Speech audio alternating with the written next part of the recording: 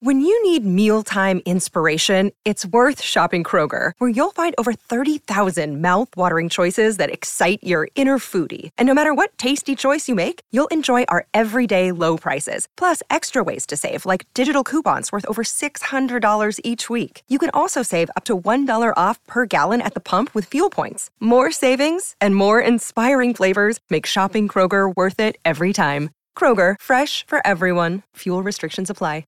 Another day is here, and you're ready for it. What to wear? Check. Breakfast, lunch, and dinner? Check. Planning for what's next and how to save for it? That's where Bank of America can help. For your financial to-dos, Bank of America has experts ready to help get you closer to your goals. Get started at one of our local financial centers or 24/7 in our mobile banking app. Find a location near you at bankofamerica.com/talktous. What would you like the power to do? Mobile banking requires downloading the app and is only available for select devices. Message and data rates may apply. Bank of America N.A., member FDIC. Step into the world of power, loyalty, and luck. I'm gonna make him an offer he can't refuse. With family, cannolis, and spins mean everything. Now, you wanna get mixed up in the family business. Introducing The Godfather at ChumbaCasino.com. Test your luck in the shadowy world of The Godfather slot. Someday, I will call upon you to do a service for me. Play The Godfather, now at ChumbaCasino.com. Welcome to the family. No purchase necessary. VGW Group. Void where prohibited by law. 18 plus. Terms and conditions apply. It's time for today's Lucky Land horoscope with Victoria Cash. Life's gotten mundane, so shake up the daily routine and be adventurous with a trip to Lucky Land. You know what they say. Your chance to win starts with a spin. So go to LuckyLandSlots.com to play over 100 social casino-style games for free for your chance to redeem some serious prizes. Get lucky today at LuckyLandSlots.com. Available to players in the U.S., excluding Washington and Michigan. No purchase necessary. VGW Group. Void where prohibited by law. 18 plus. Terms and conditions apply.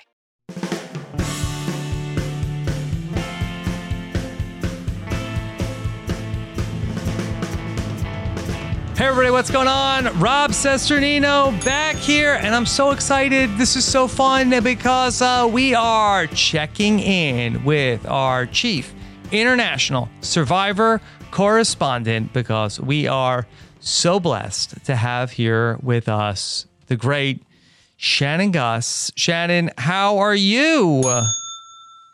Rob, I am just... I don't know, all the words that I currently don't. I think I've used all the words this week already, but yes. It's been a big week of Australian Survivor. Big week. Okay, just let me just do the just for everybody who's here. This is a Survivor Australian Survivor Week 3 check-in. Okay, we're 3 weeks deep on Heroes versus Villains, the 10th season of Australian Survivor canonically. And of course, it was a big week. And what we said here that we were going to do after I was on the podcast with Shannon on the amazing Survivor Global coverage. Of course, Shannon broke down everything from this week with our great friend, Nick Iadanza. And of course, you can hear that. What was it? 3 hours? It was just over 3 hours, and people were like, that's not enough. But I'm like, we also still have a check-in. We've had so much content this week. Okay, so we figured that it would be great if we could get Shannon here with us on the main feed to talk a little bit about what's going on, in case people are not exactly following it, or maybe you're kind of casual, and maybe there might be a good gateway to get more into Australian Survivor. Of course, we make it very easy for the patrons of Rob's Podcast to get the links to watch the episodes, but there's plenty of other ways so that you can be watching Australian Survivor. And this has been a really great season. This is a great week to check in with you, Shannon. First off, how are you doing? I'm great. I'm excited that people are excited. You know, like it just feels, whenever there's a good Survivor on and it feels like the community's in like a really good mood, that always makes me happy. And I love that everyone loved this week as much as I did, it seems. And it feels like everyone's jumping on, and I'm really excited to get to talk to you about it as well. Okay, let me start here with my hottest of takes, and maybe you say maybe not that hot. Maybe you say like, this is old news. Okay, Shannon. Okay, 9 episodes here into Australian Survivor Heroes versus Villains. Can I just say, I'm pretty sure we could say at this hour. Tell me if I'm off base here. Australian Survivor is unobjectively superior to US Survivor in every measurable way. Rob, that actually is a really hot take, I feel. Like, that's a massive thing for you to say. Are you allowed to say that? And maybe I'm late to the party. Maybe I'm late to the party. Because let's debate it right now. In what way Let's do it. is the current version of US Survivor superior to Australian Survivor? It's really hard. It's hard because would you be saying that 7 weeks into the last season of Australian Survivor, which was long, which I didn't watch, yes. Exactly. Okay. This is the thing about Australian Survivor. This is what you can say. Well, let's leave Survivor South Africa out of it because I truly believe like no one is, doing it like Survivor South Africa. But talk about US versus AU. Yeah. At its best, Australian Survivor can be like this, right. like that phenomenal, right. that it's like, how can you get there? But then the lows are very low. It's a very extreme franchise. And there are massive issues that US Survivor doesn't have. Like obviously the diversity initiative that the US has had, the editing, you're okay with the Australian Survivor editing, but I think like generally like the more cohesive editing that US Survivor has, the twists of US Survivor you could go either way on, but they're more game breaking currently and where we're usually at, not this season, but where we can get to Australian Survivor, we have to have non-eliminations. Like there are definitely flaws, but it's also extreme. It's long, it's big, and when that big is great, it's going to be hard for you to find greater. And luckily, that's where we're at this week and probably this season of Australian Survivor. And we also get it frequently, and I think that's a good thing. You get it frequently. Like, I just feel like every second season, I feel. Like and again, maybe I'm like jumping in because this is a great season, but I just feel like that if you love this, U.S. Survivor is like non-alcoholic beer or diet soda. It's just everything that you would like, but much less of it, and in a much like worse package of I'm not here to like really like poop on the U.S. Survivor. You brought up they do a great job with casting, no doubt. They do a really good job of consistently. Actually, the cold casting is better, probably, like without relying on those like returnees and tropes as well. Sure. That's a better thing across the board. Yeah, I think that from top to bottom they do a better job on the casting. But I'm talking about for the actual product that gets aired. I mean, that I don't even feel like it's the same show. It's so different. Just like thinking about this, like the amount of time that we've spent, and we're 9 episodes into this, and already this season, 11-ish hours. 11-ish hours. We've spent more time with George and Shawnee and Simon and Jordy and all of it. Like we've spent more time with them than we've spent with the biggest characters from Survivor 43.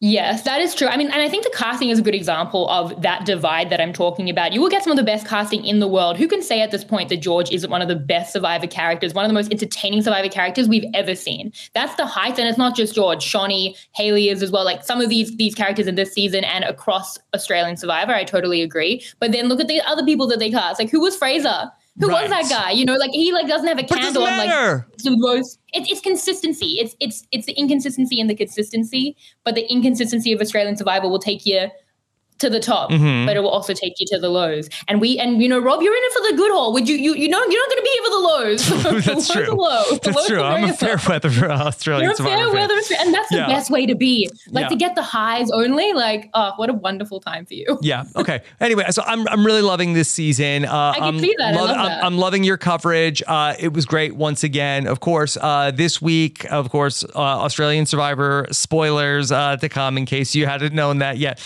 It was all over social media. That's the episode 7, the first episode of this week.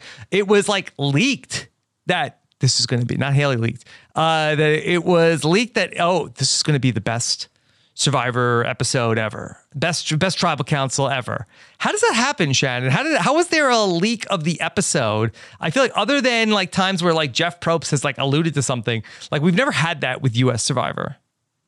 I honestly don't know. I don't know if I guess maybe like, I like watched the episodes earlier for Talking Tribal anyway, earlier in the week. So I don't know if like the media generally get screeners or if like they specifically sent out like this screener to the media, because it seemed like a lot of people like knew and were tweeting about it. I think they wanted to know. I mean, that's been a big part. That's a big part of Australian Survivor too. It's much more reality TV than I think like the game of US Survivor and certainly what like pure Survivor used to be. It's interesting you say they're like different shows. I feel like they've both gotten away from pure Survivor, but in like opposite directions, clearly with like Days Played as an example. So they're very different from where we started, but like diverged extremely at a point. So the reality TV aspect and the fact that we're going against the biggest show in Australia, please don't laugh, Married at First Sight continues to be true. We need eyes on screens and we've been getting them, but we need to say things like biggest, best tribal council ever. And then for it to deliver on that and for people to be like, I think you might be right, was an incredible thing. So people are watching now, I think, just because of that. They caught up. It was early enough in the season. Yeah. And having heard, I think, after the fact that the tribal council delivered, we're only 7 episodes in, which is only several hours of your time. So people caught up and people are now into it and hopefully can maintain this height and this level. Because also I think the whole week was great. Episode 9 was also really, really fun. So people are in it now and we can't lose them. I think that's the big thing. Okay. Yeah. Everybody in Australia, go check out Australian Survivor for sure. Everyone, now, legally watch the show. Okay. Now, you and Nick, and it was so nice to hear Nick on the podcast this week. Again, what a treasure he is. But you and Nick went through it in great detail. Make sure you subscribe to Shannon's coverage, robinswebsite.com/global feed. I'd love to talk about this tribal council because I will say I loved the spectacle of it so much. And I adore George. Can I ask a question that George as a political operative, like, is he like a highly sought after like political operative, or is he just known for his Survivor career? No, I think he worked in the Labour Party. He's like doing really the Survivor thing a lot. He wasn't running for anything yet. Maybe in the future we could all be under King George's rule. Does he run for office, or he's like manages somebody's campaign? Yeah. He works in like the office, basically. He worked and that's what it was. Mm-hmm. And I think Australian Survivor love the profession of it all. So like political operative became the thing. Yeah. And now it's a very big part of his game, it seems. Mm-hmm. Yeah. Okay. So he's like, this is why I'm a political operative. I'm like, how much are you doing that in your day-to-day life? Like yelling at Simon. Do a reality show about George, like managing somebody's political campaign and then like coming in the office, like they're like, I got it. Here's what we do. I don't know, George. No, trust me. We have to do this. Anyway, so I just absolutely adored the spectacle of it. And then for the reveal to come after all that, I just think that it hasn't gotten enough credit. I don't think that the actual edit of the episode, I thought was brilliant to have the reveal done in that way. Because if you're one of the Survivor editors or the Survivor post-production team, there's probably 10 different ways you could tell that story. Mm-hmm. Yeah. I mean, that's why I say I compared it to The Genius in that they chose to omit the right amount of information while giving you enough. And when a Survivor episode for me, I always think back to like the Jeremy Collins boot and San Juan del Sur. That to me is perfect Survivor. If you have 2 options and one person goes, yeah, like, okay, interesting, or it's tense, who's going to go, to not understand what happened, we all hate that. But to have like a thing you didn't consider maybe until the very, very end, this third option come through, but then for it to make complete sense is perfect Survivor composition, I think. Mm-hmm. Yeah. And then when the votes start to come out and it's Fraser and he ends up being the person to go home, and then Simon stays, that Steve stays, just like chef's kiss. I loved it. I loved it so much. That being said, Shannon, I know that you and Nick both said, okay, who am I to quibble with George that he made a great move, but I do wonder if that was the right move in that spot. Yeah, I feel like it was for me. I think for me, the way that I mean, obviously I talk about it way more with Nick, and I would encourage everyone. We did like an hour 20 just on like every single part of the move. Mm-hmm. And I think like for me, the George move is the kind of thing that seems amazing in the moment because it's such a spectacle. And then you start thinking about it, you're like, but was it good? Because, he loses these relationships. It's like very, very extreme. And then you think about it a little more and you're like, no, it's actually even better than what I thought, for all the reasons of like in a future tribal council, if they go back with just Simon and an idol and the 5 of them, they're going to lose those relationships anyway. So we gain Stevie in that. If you think about just like, not just the execution and the way that it's done, but I think there was a lot of logic to keeping someone as loyal as Stevie who literally is like, if you want loyalty, get a dog, but I think is that like very, very loyal person in the game, and who like it immediately works so well where he's like, to Simon, we're not friends. Like it feels like he really, really brought Stevie in, has been blessed to be with him on a swap now. I think to gain that when he could see the losses to come, even if they just go back to another tribal council because they've been kind of snookered here with Simon's quote unquote idol, to me, it makes logical sense rather than just being like, clearly, I think we can all agree, incredible to watch and amazingly executed. Well, I would just love to just talk through the counterpoint of it, because I feel like that I think it's interesting to talk about. And one, I never want to be like the wet blanket. Like I feel like that when Jesse, the closest thing we have recent in U.S. Survivor is the Jesse move with Cody, and ultimately it didn't work out for Jesse that he did it, but I love that he did it. I was so happy to have that given to us, and for George to have done this. This was such a gift that we got from this, and I do think that for George, like perhaps like his win condition of like putting on the greatest tribal council of all time might be different than ultimately the win condition of just winning the game. That's true. And I think that we talk about that for like the early days of US Survivor. We talk about like Colby taking Tina and having that hero status, which was of value to him, like financial value as well for the person he was in society at that time. And not that like Australian survivors at that point, but I do think like George's career as a Survivor player at this point, who probably will play many, many times, who's like on Cameo, who's like George, the Survivor player doing meet and greets. For people saying like, oh, he needs to like fly under the radar, I don't think it's something George can do as who he is as a human. But I also think it doesn't work for the person he's trying to be. If he comes on and he's just super, super quiet, makes it really, really fun, then eventually people are anyway like, hey, King George, and swipe him. And we got nothing from him except like probably some really fun confessionals. It's not enough. This is who he has to be in the lore of Australian Survivor and in like the Survivor career that he's building. Okay. So my biggest quibble with the move was that I felt like that George had, this really interesting situation going on with the Joker, with Jordy. And Jordy even says in the next episode, like, well, what, like, why, like, you, why did you do this? Like, I was with you against Simon. Why did you blow it up? And we also, in this very week, had a tribe swap. Like if this was the original heroes versus villains from US Survivor and we were going to like go down to the merge and we weren't going to have a tribe swap, like I feel like I see the like, okay, I have to destroy the like guys alliance here on the like the Mitre Jr. Alliance here on the villains tribe. And that was like a really important goal, but because they knew like a swap was coming, and Fraser, like it was like, I feel like a very valuable potential ally. I have some reservations. It comes down to what we always say right before a swap. And the swap was like slightly later than it's been recently, like an episode or so. And they do always swap in Australian Survivor. And it's hard to think that they wouldn't, as much as JLP is being coy because it's so long. But like, I think what happened was, because they never went back to a tribal council, which was pretty lucky. They're a much weaker tribe and they win that challenge because, as we know, Shani threw it.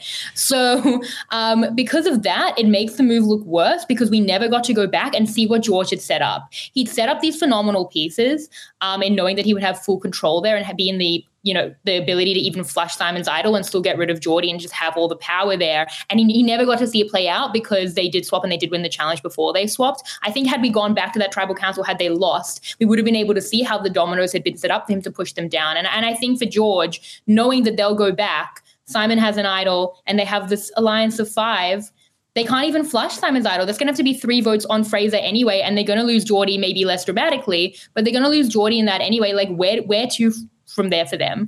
So I think that from a viewing perspective, it looks worse just because you could have had a 5, a unified 5 going into swaps, like you could have, but you just as easily could have gone back to a tribal council. But because we didn't see that as viewers, we don't see that structure set up that he had done so phenomenally well. Okay. I love George. Okay. I am just a unapologetic stan, but I feel like that being so public about being with Shani and Liz, at you and Nick talked about this. I'm just worried that I feel like that it's hard for me to see the scenario that he ends up like coming out. Like, again, I'm relishing it while it's happening, but I don't feel like George is on a winning trajectory. It's interesting. I mean, he's on the George trajectory, you know, like but he's on it at its best. I think like this is what it's always going to be. Like, I mean, so you, it's basically, I think it's like an opinion thing based on like, do you want to prepare for a swap or do you want to prepare for like setting up your tribe well before a swap in terms of what he's doing with that? And in terms of like the lack of subtlety, that is George, you know, like George and Cara were like bonded for life in the last season. They were playing idols on each other. It's going to be pretty clear. I think for George as a player, it's always very extreme. It's not exactly subtle. Mm-hmm. George is not a subtle person. I don't think this needs to be said. Oh, really? He's not a subtle person? Yeah. Okay. But like in terms of, I mean, do you like see the perspective in terms of like setting it up, or you still like be unified for the swap, be a bit more congenial, you know, like be a bit more inclusive? It's day 15 of a 50-day game. And look, that you and I have talked many times over the years, and I have questioned some of the all-time greats of Australian Survivor of like, what is David doing? It's day 3. It's day 3 of a 50-day game. Like you can't play this. And again, so maybe that you can. Some people can. Some people do that 47 days, you know? And so that maybe my brain is so ruined from Survivor, U.S. Survivor, especially U.S. Survivor in the, you know, postmodern era, the new era of you make a big move, you make a big spectacle, guess what? You're the next one out. I mean, that is U.S. Survivor right now to a T. And you listen to me. Like, I am so much I'm getting so much out of watching this play out. Maybe I can't separate what I see happen on U.S. Survivor from what the players are able to do for my enjoyment on Australian Survivor. Well, I think you know, when George, obviously, when he took 6 players away from the first tribal council, which we covered together of Brains versus Brawn, that was a huge spectacle. I think I spent a long time disagreeing with that as a move, because it left him in a really bad spot. It was a bad social move, which this obviously was too in terms of like Geordie, but like was a great social move with Steve. So I think like it's a better social move that we've seen like from George before. It's also early on, but he's also a returnee. And some people have seen his season that are playing with him. Some of them have. So, and they all know who he is. I just feel like there's nowhere to hide for him. And like, how long is he going to spend trying to hide and failing? You know, like, and how much will he lose in that like fool's errand? It's not, you know. Yeah, I don't know if it's like trying to hide, but I just feel like that making additional relationships and giving himself more outs. I feel like that I would like to see that for him. Again, who am I to argue with George? Yeah, and but look at the this was done in service of making that relationship with Stevie.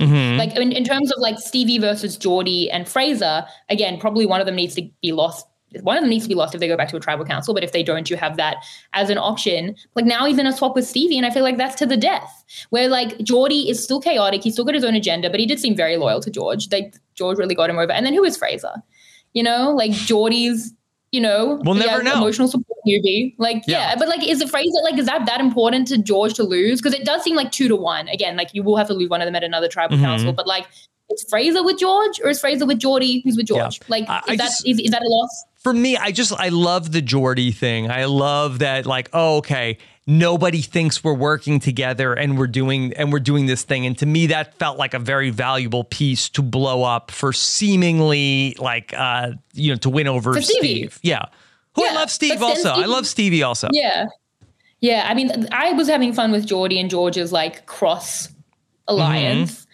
Especially having come from doing Talking Tribal with George last season on Geordie's season. And George was like really not loving Geordie. And I was like, I'm concerned for how that's going to be. And to see that, I loved it. I enjoyed it, like how it might have impacted the Sarah vote that we spoke about. Push came to shove quickly. Maybe it could have been even quicker. But between Simon and George had to make like a real flip. So a lot of that value, that secrecy would have been lost. Like they would have just been aligned. And now he can be aligned with Stevie, who's much more controllable, I feel, because Geordie still is the Joker. And for me, it's you know, if Simon's going back without an idol somehow, then keep unity, keep 5 over 4 numbers for sure. But like once you're going back as 5 with Simon and an idol, and like the odds of having to lose one of Geordie or Fraser and both of their relationships to me is just like that to me is the kicker. Like it's all about how he's setting up the villains tribe, which I thought was so phenomenal. It's just so unfortunate we never saw it play out. But you can't, well, then there was a swap. Like you should be predicting trends, like sure, but like how much are you going to be relying on production structures when you can control your own game? I think something has to be said for taking your game into your own hand, controlling your own fate instead of lying there every night, praying to Macedonian Jesus that the swap's going to come tomorrow, because if it doesn't, your game is in a worse spot, you know? One minor nitpick for Australian Survivor: to have week 3 kick off with the George Tribal Council, I feel like was, I don't know how they could have done it differently, if they could have like done a bonus 4th episode last week, but to have like, thank God they didn't. To have like the couple of days after to be able to talk, like, was this a good move? Was it a bad move? Because I mean, then you get to see ultimately, like we get to a swap, ultimately like George is still in the game. So it's sort of like, okay, it's a little bit more of a gray area. Whereas I think we really could have had some more fun talking about it had it been like the end of a cycle, but that's a very minor nitpick. Yeah, I'm grateful they weren't 4 in a week. I think I'm at the end of my tether. But like, yeah, I agree, because obviously like I was interstate and people are like, is there going to be emergency coverage? And I was like, I'm at a wedding, and obviously I speak about it all at the end of the week, so it was like a lot of time between that. But I think it serves well that at least the rest of the week, especially that episode 9, is really, really fun, because you come out of the whole week being like, what a great time we just had. I loved episode 9 as well. Like that was my second favorite episode of the season easily. It was so fun and so funny, I feel. And the swap and the auction and all of it was great. Step into the world of power, loyalty, and luck. I'm gonna make him an offer he can't refuse. With family, cannolis, and spins mean everything. Now, you wanna get mixed up in the family business. Introducing The Godfather at ChumbaCasino.com. Test your luck in the shadowy world of The Godfather slot. Someday, I will call upon you to do a service for me. Play The Godfather now at ChumbaCasino.com. Welcome to the family. No purchase necessary. VGW Group. Void where prohibited by law. 18+. Terms and conditions apply. Hello, it is Ryan, and we could all use an extra bright spot in our day, couldn't we? Just to make up for things like sitting in traffic, doing the dishes, counting your steps, all the mundane stuff. That is why I'm such a big fan of Chumba Casino. Chumba Casino has all your favorite social casino-style games that you can play for free anytime, anywhere, with daily bonuses. That should brighten your day a little. Actually, a lot. So sign up now at ChumbaCasino.com. That's ChumbaCasino.com. No purchase necessary. VGW Group. Void where prohibited by law. See terms and conditions. 18+. Step into the world of power, loyalty, and luck. I'm gonna make him an offer he can't refuse. With family, cannolis, and spins mean everything. Now, you wanna get mixed up in the family business. Introducing The Godfather at ChumbaCasino.com.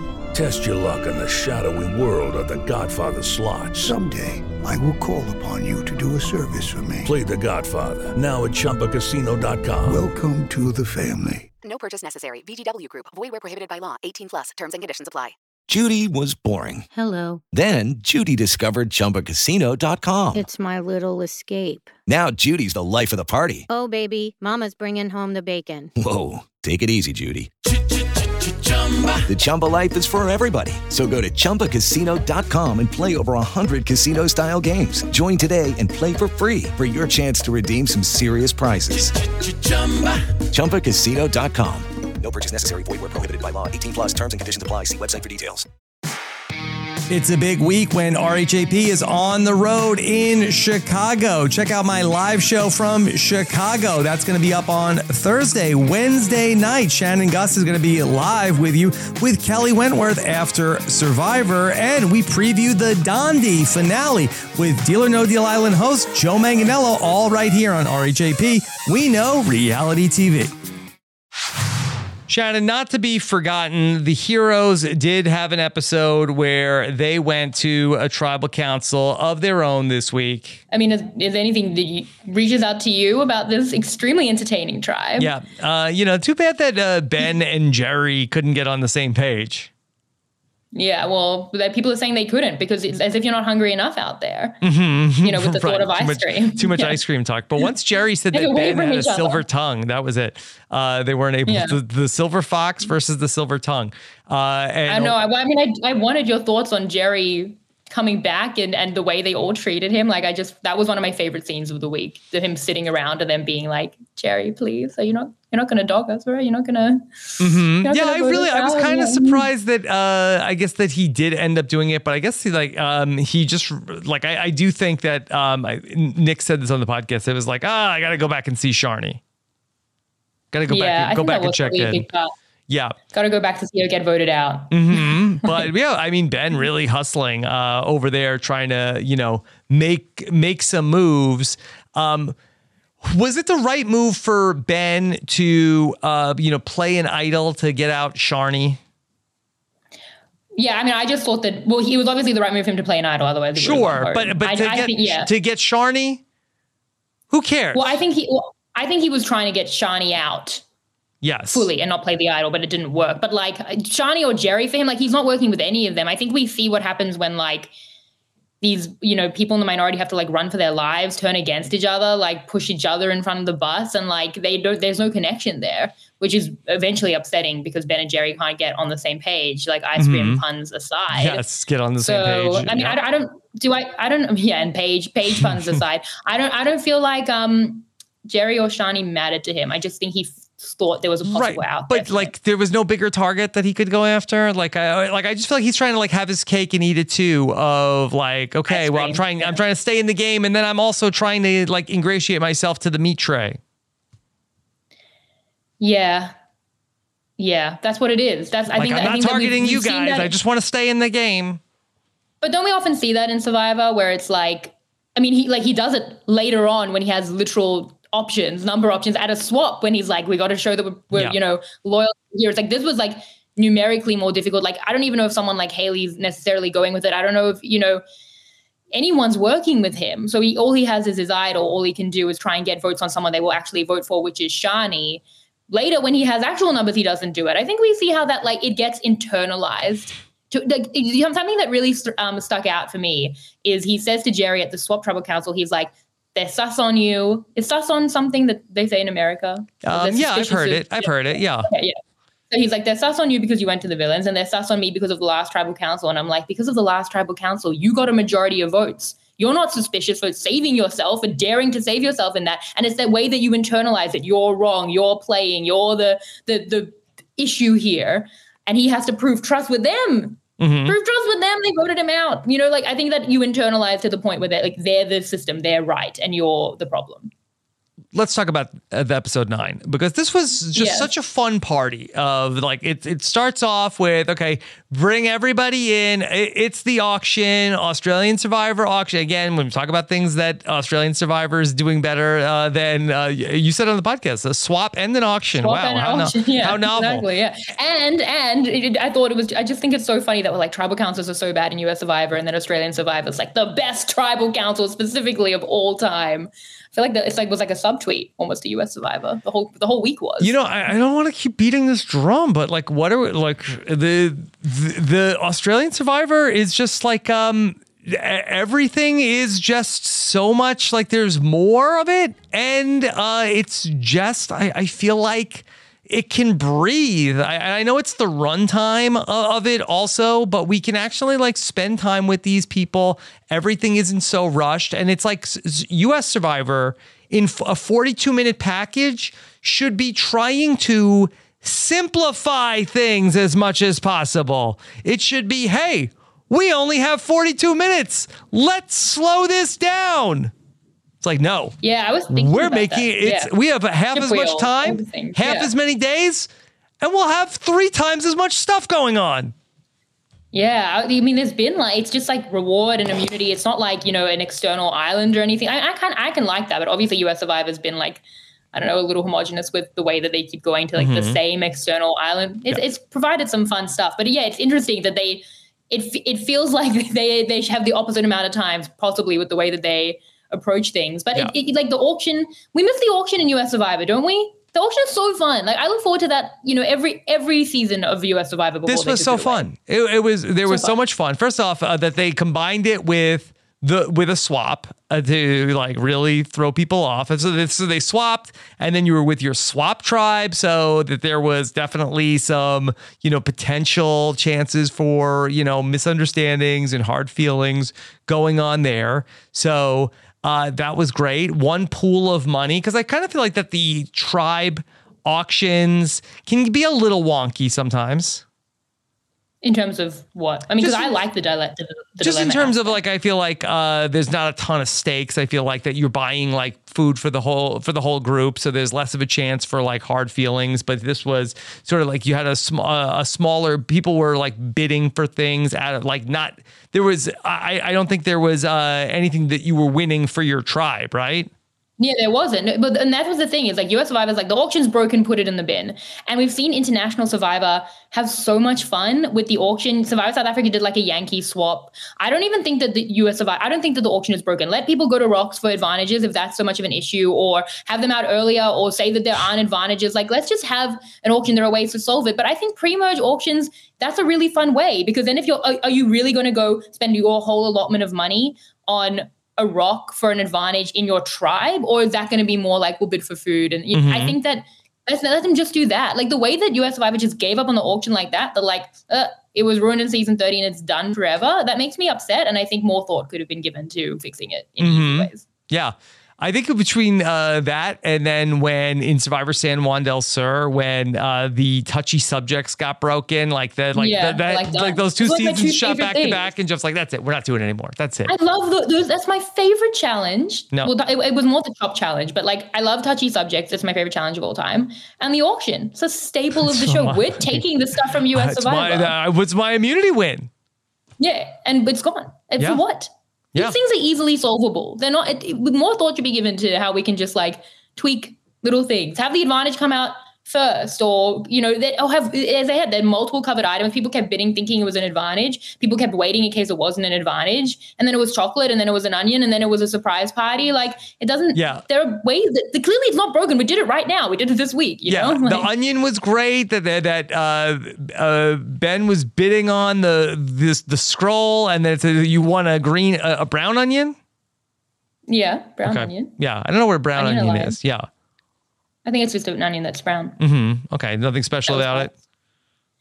No, I don't think so. I mean, people were saying, like, Khan was saying, take it back to camp. I'm like, but you can't, right? You can't take things out of the auction. So he's just sitting there eating that onion. Yeah, he tried to, and then ultimately he spit it out. So then the George thing, this was wild. Okay. All right. So George gets to win a chance to go to, that he is the person of honor, that he is the guest of honor at a surprise party.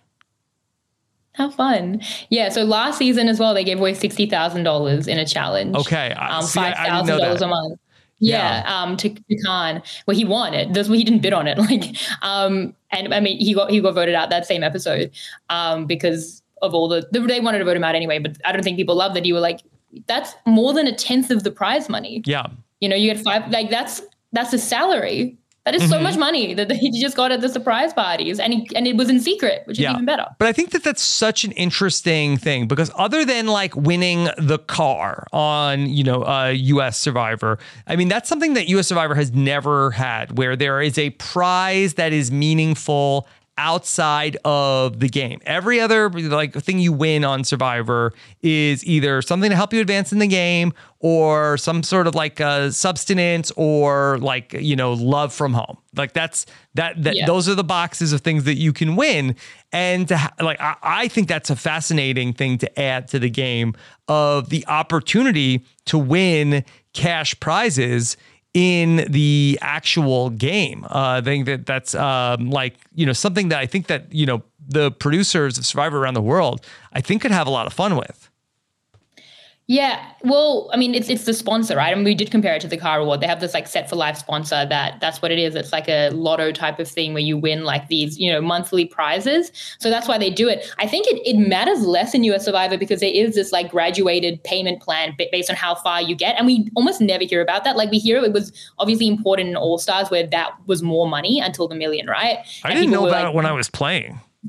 Oh, really? I feel like that's always been part of the law. Like, that's why people were so loyal to it. They just wanted to get their $250,000 or whatever. Well, yeah. In Survivor All-Stars, yes, people did know about that, and they didn't raise the prize from $1 million. They raised the other prizes, which was like probably the worst idea to do. But when I was playing in the Amazon, I did not know that there were other prizes along the way. And that I remember like the day, like Jenna and Heidi was like, hey, like, do you know what third place, fourth place gets? I'm like, no, I don't know. And they were like, and they told me. That must be a nice surprise. And I was like, is that true? Is that? And I feel like they wouldn't really get into it, but that was not something I knew going out there. I was like, hold on. You not like read the like, obviously information you would have had on that. I mean, but we don't really talk about that in US Survivor. And I think it's meaningful. Like I remember talking about it like when Ben gave up his game in Winners at War, which was like a personal move that I liked from a personal perspective. I was like, he just gave up, rather than coming third, he came fifth. What did he give up? Like 40K US? About, I can't do the math right now. He would have got what, like 85K? Yeah, or even more if it was a 0-0 tie. How do you put a price on that? Him and Sarah are friends for life, Shannon. Well, that was tens of thousands of dollars. They have an unbreakable bond now. Yeah, I mean, I would personally choose $40,000 over a lifelong friendship with Sarah Lucina, but that's just me. I think I mentioned it at the time because we very rarely talk about that graduated payment plan in US Survivor. In Australian Survivor, I think they broke up being friends on the Challenge USA. Spoilers. Because I didn't want. Is that what happened? How have I not heard that? That's one of the things that happened, I think.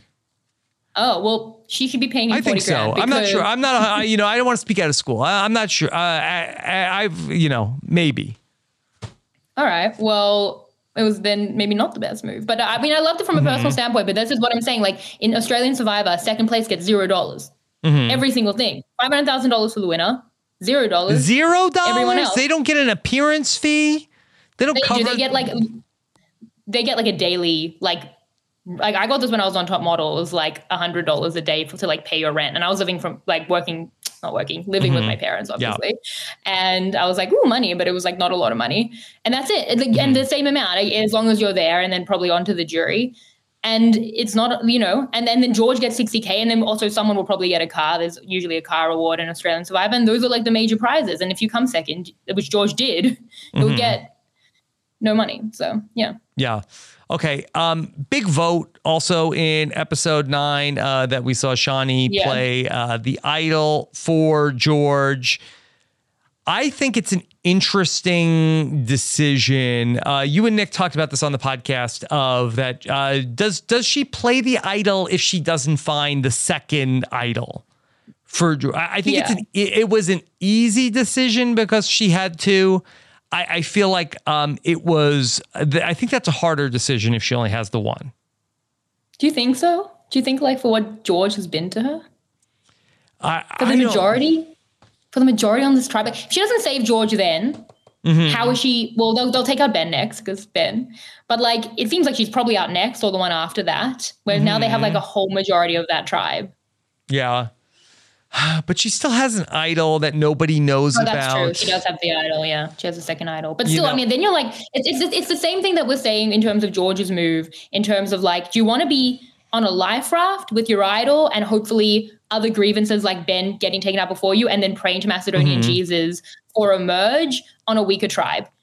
It's something she could get through. Or do you want to be in control? Do you want to know you can go to as many tribal councils as you want and be not just like safe, but like dominant, and you can set up your game?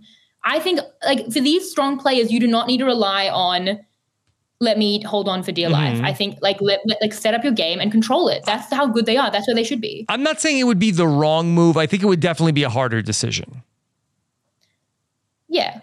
I think a harder decision that she does. Okay. I hope she would do it. I hope she would do it too. Because there's so much stakes in this vote. I mean, again, we don't know how it would go on the 4-4. A question that we did get and some messages that I got that I, after the recap with Nick, which was interesting, was like, the heroes, because a lot of this is also on like the incompetence of the heroes, voting for George, who just came back from a surprise party, whispering right next to Shani, not pulling over Jerry. A lot of things went wrong. They basically only had Ben. But like this question in common has come up, like why even tell Jerry the real name? Because you talk about it like, and we did like, then let's discuss it. Like, did Jerry tell Shani the name? Whether he did or he didn't, like surely it's not optimal to tell like the clear swing vote who's like, I can't give you an answer. Well, he says that to Ben. Later, he's like, I will vote with you, but who's like clearly a huge flight risk. And instead be like, we're voting for Shaunie. And then if he's with you, then there's one vote on Shaunie and you've won on a 4-3-1 against George. And there's not like this idle play worry. And if he's not with you, then like you don't want to give him the name, right? So either way, don't tell Jerry, you don't need him as a fifth. You just need to make sure that he's, voting for a villain. Yeah, I was going to go the other way. Is there a way they could have gotten out of this without having to play the idol? I thought the show didn't make a big deal that it was going to be 4-4 at the tribal council. Like, I wonder, could they have gotten anybody to flip on a revote? Yeah, well, you hope Ben. But I don't know anymore. Like where he's like, it's illogical anyway that he's not going with them to begin with. So it's just like, it seems like he should, but would he? In terms of playing the idol, it also does make, as I mentioned on the Nick podcast, it makes a rock draw more favorable to them, takes out George as an option, gives them a 60% chance of winning a rock draw because someone's protected. George is protected from having to go to rocks. It's a 4-4 and I don't know. And if Fleck, I get to does she have any connection with potentially voting with George and Shaunie? I mean, she's played with George, but like more negatively so. Okay. Flick seems tight with like Paige. Flick seems like integral to the heroes, I feel. Yeah. And she's always voting for George. So like, I don't know. It would come down to like, do you want to go to Rocks pre-merge? And who would be doing that? Like if say they vote for say Shaunie plays out on herself and they vote for George and like these two targets are out, then it's Jerry and Stevie making this decision and Stevie's to the death. And I think Jerry's whole thing is like, screw you guys forever, heroes. So like, I think those are two good people who are like in it. And then it'll be down to like, do you want to go to Rocks, heroes, or do you want to flip? Shannon, I will say that what my first negative thing about Australian Survivor here, besides that they didn't make this George Tribal Council at the end of a week, I was not nervous for George in any way, shape, or form watching the episode. I wasn't spoiled, and I felt like that, like, boy, if George got voted out, I do think Twitter would have gone nuts, but I also feel like that the Paige boot edit, I felt like, was strong in episode 9. That is true. There's a little bit of plot armor for a lot of these people. I mean, it's played out. So like, that's one thing I'll say about this season. It's hard because I can go either way. Like I just watched, Survivor South Africa returnee season that pained me. I loved it more than anything in the world, but I cried every episode losing these titans of the game. It was a full returnee season. And it was hard, seeing these big players go early. So I'm so happy to have the big players still in. We haven't lost one returnee to a vote. I was devastated about Jackie. That's amazing. But does it take a little bit out sometimes when it's like, Fraser, the stakes are so, well, the stakes are very high on who could go. And it obviously felt like Simon was in trouble and, these are big votes, but then you lose that. So you don't come out of any episode being like, that beautiful, exquisite Survivor pain to this point, but then we have them in for longer. Do you think is that a good thing or a bad thing? I love it. It's one of my favorite things about Australian Survivor. It's like watching The Walking Dead. I'm like, they're not going to kill the big characters. Okay, well, let's watch Paige and Shaunie. I mean, this week alone, this Fraser, Shaunie, Paige. You couldn't draw it up better. Yeah. I think it'll make it meaningful. Obviously, when the first important person to go goes, you'll be like, oh my God, they actually killed off a relevant person. So at the moment that hasn't happened. And it's been, it's been 3 weeks. I think it is interesting. It'd be tough to get through the next week without 3 relevant people. Cause I don't know. Who would have to go? Matt, I'm looking at you. David, I'm sorry. I know you have a big following. David's in a very good spot. But we're left with a lot of important people, whether you like them or not. Yeah. We are. I can't think of the ones who aren't important because they're not here. They're on the show. So yeah. Okay. Yeah. What else was it really people buzzing about this week on Australian Survivor? I don't think God likes Paige. People really like that line. Yeah. I don't know if you loved it. I thought that was really funny.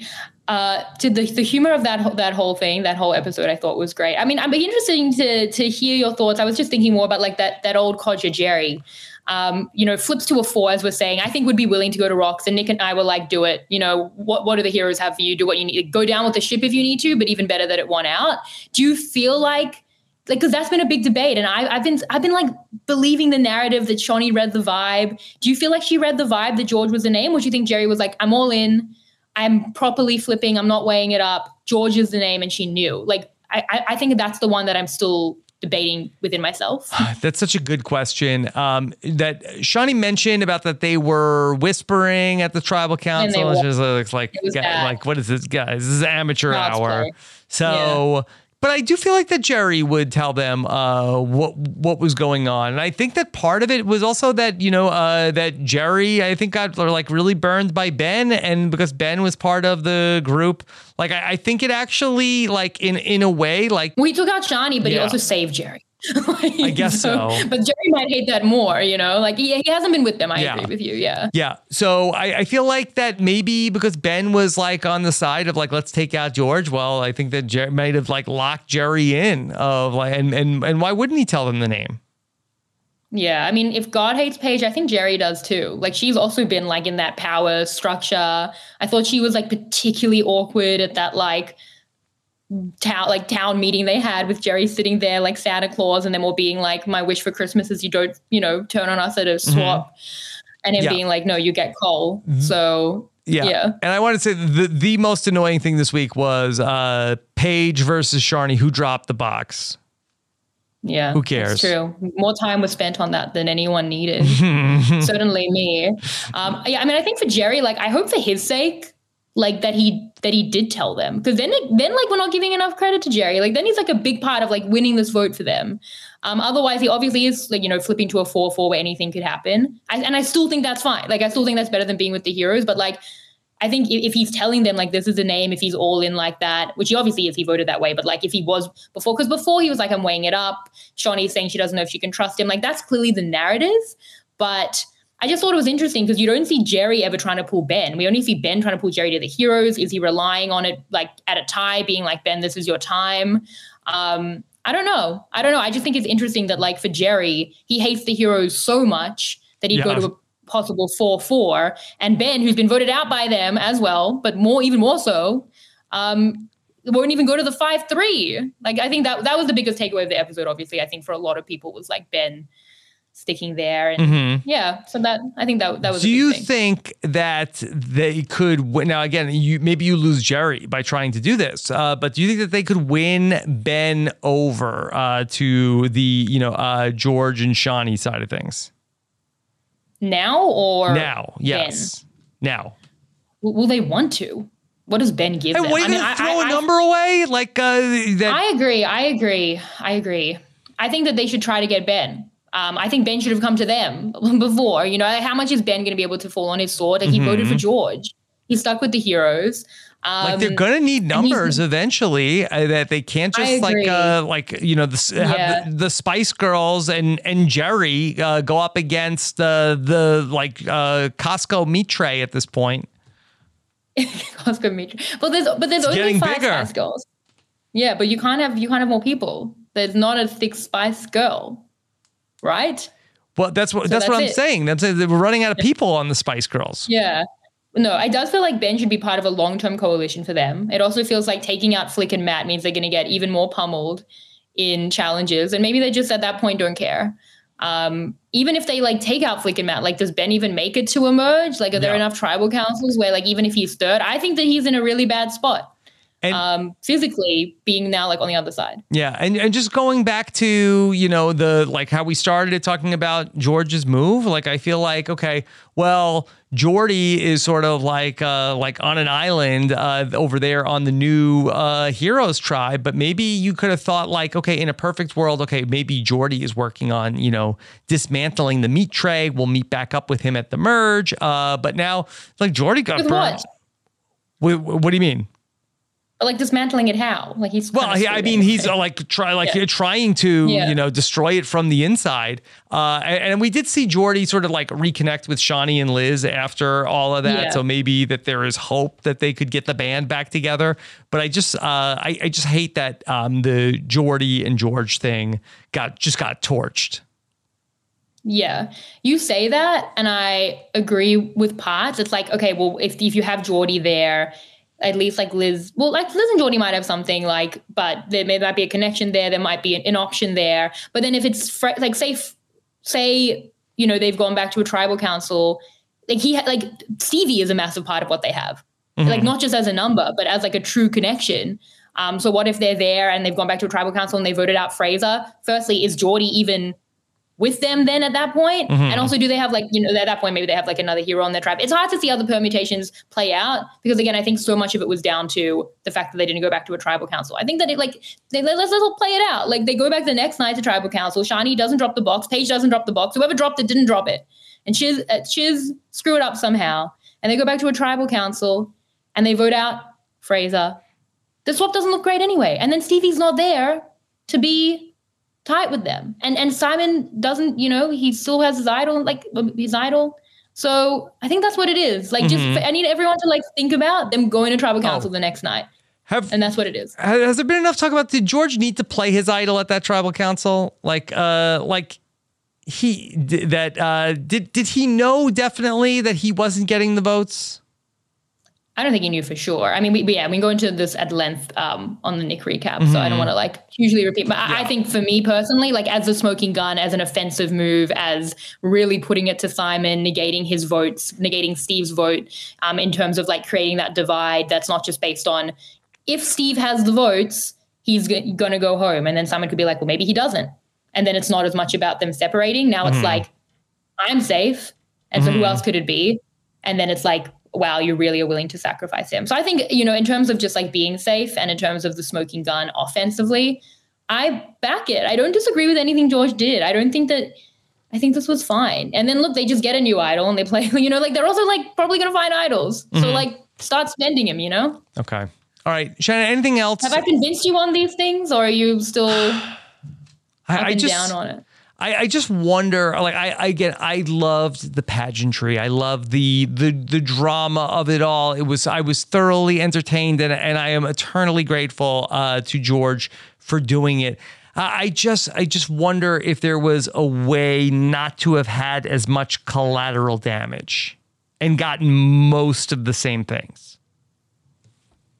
To have gotten different things. It's a choice. It's a choice. If you're choosing unity, he clearly did not. You're choosing unity or division. Division and power and control on your tribe and intense connections as well. Not just like working together, but like that. And that's what he chose, like to the death, And I think that that's like George's MO is like his people in this like really strong way. Or you choose like a more congenial, unified thing that could go poorly, that's more reliant on the game structures, and that could be a more like cohesive thing.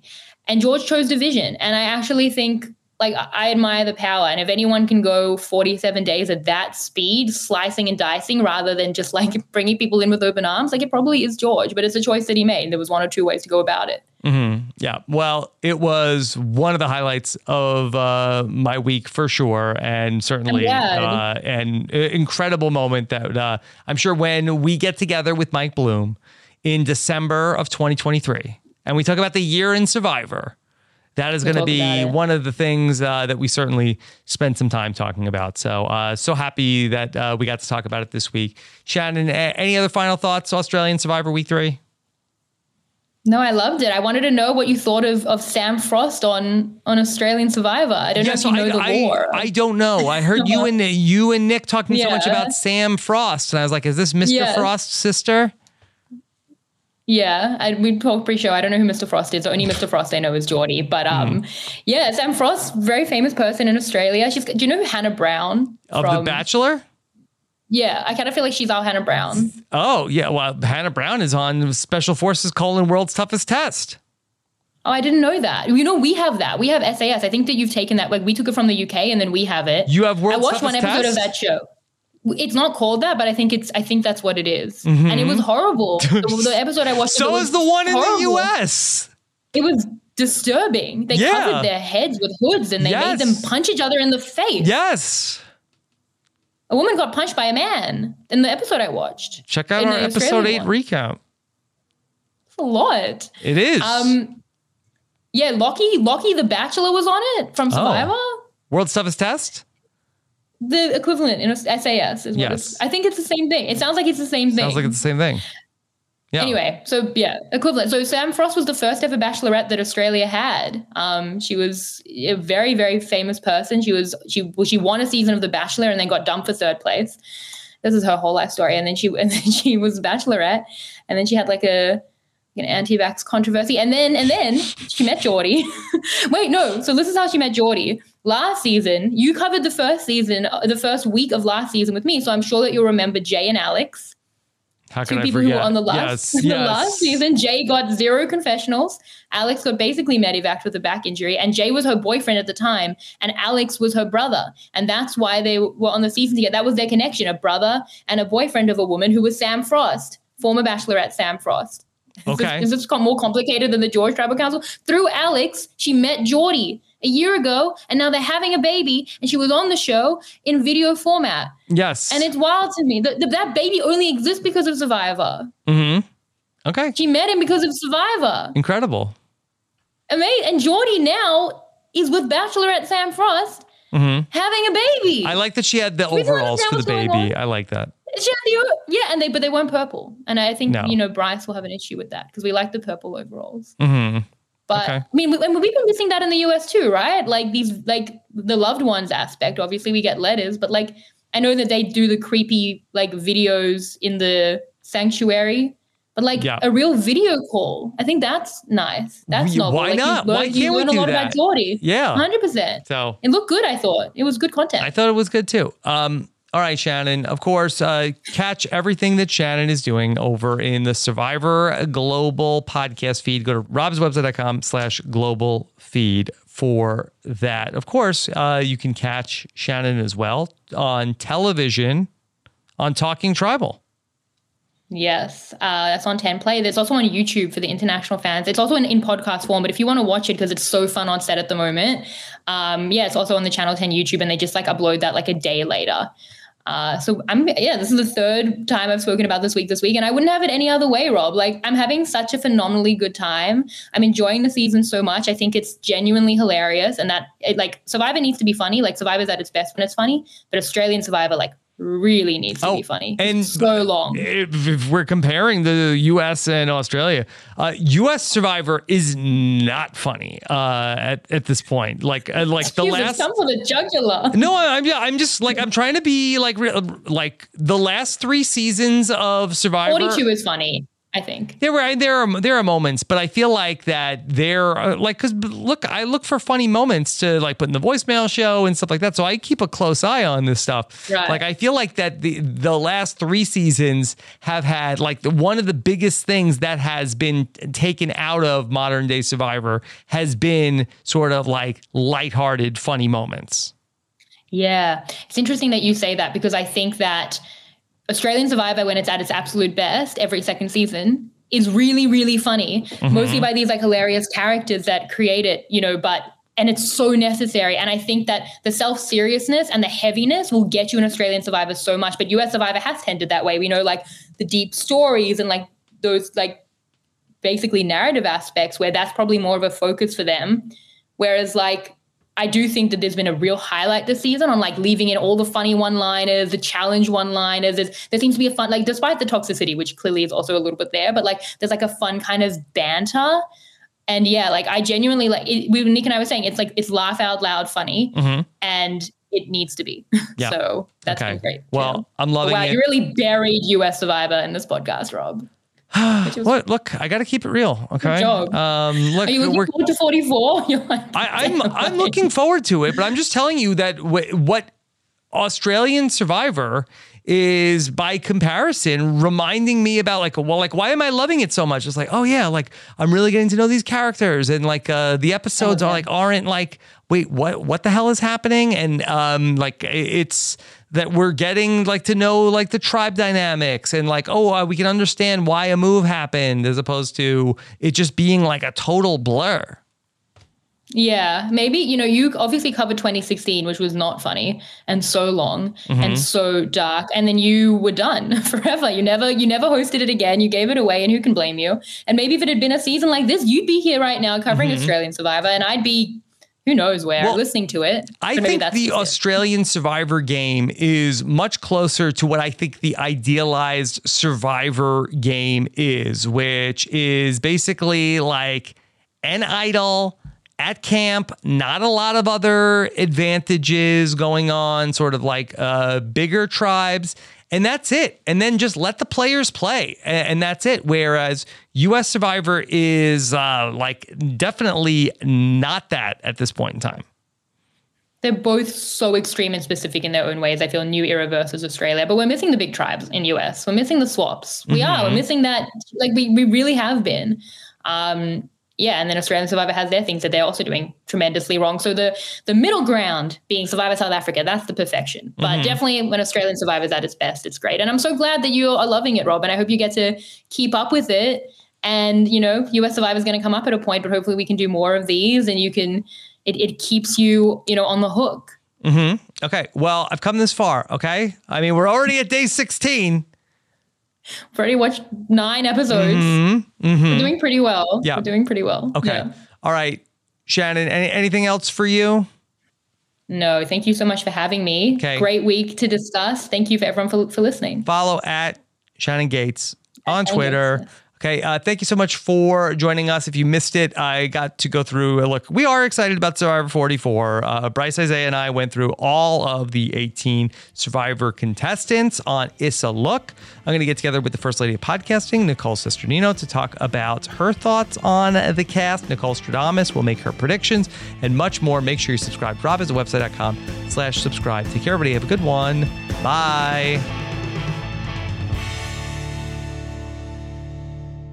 Hey guys, it is Ryan. I'm not sure if you know this about me, but I'm a bit of a fun fanatic when I can. I like to work, but I like fun too. It's a thing. And now the truth is out there. I can tell you about my favorite place to have fun. Chumba Casino. They have hundreds of social casino style games to choose from with new games released each week. You can play for free anytime, anywhere. And each day brings a new chance to collect daily bonuses. So join me in the fun. Sign up now at ChumbaCasino.com. No purchase necessary. VGW Group. Void where prohibited by law. See terms and conditions. 18+. It's time for today's Lucky Land horoscope with Victoria Cash.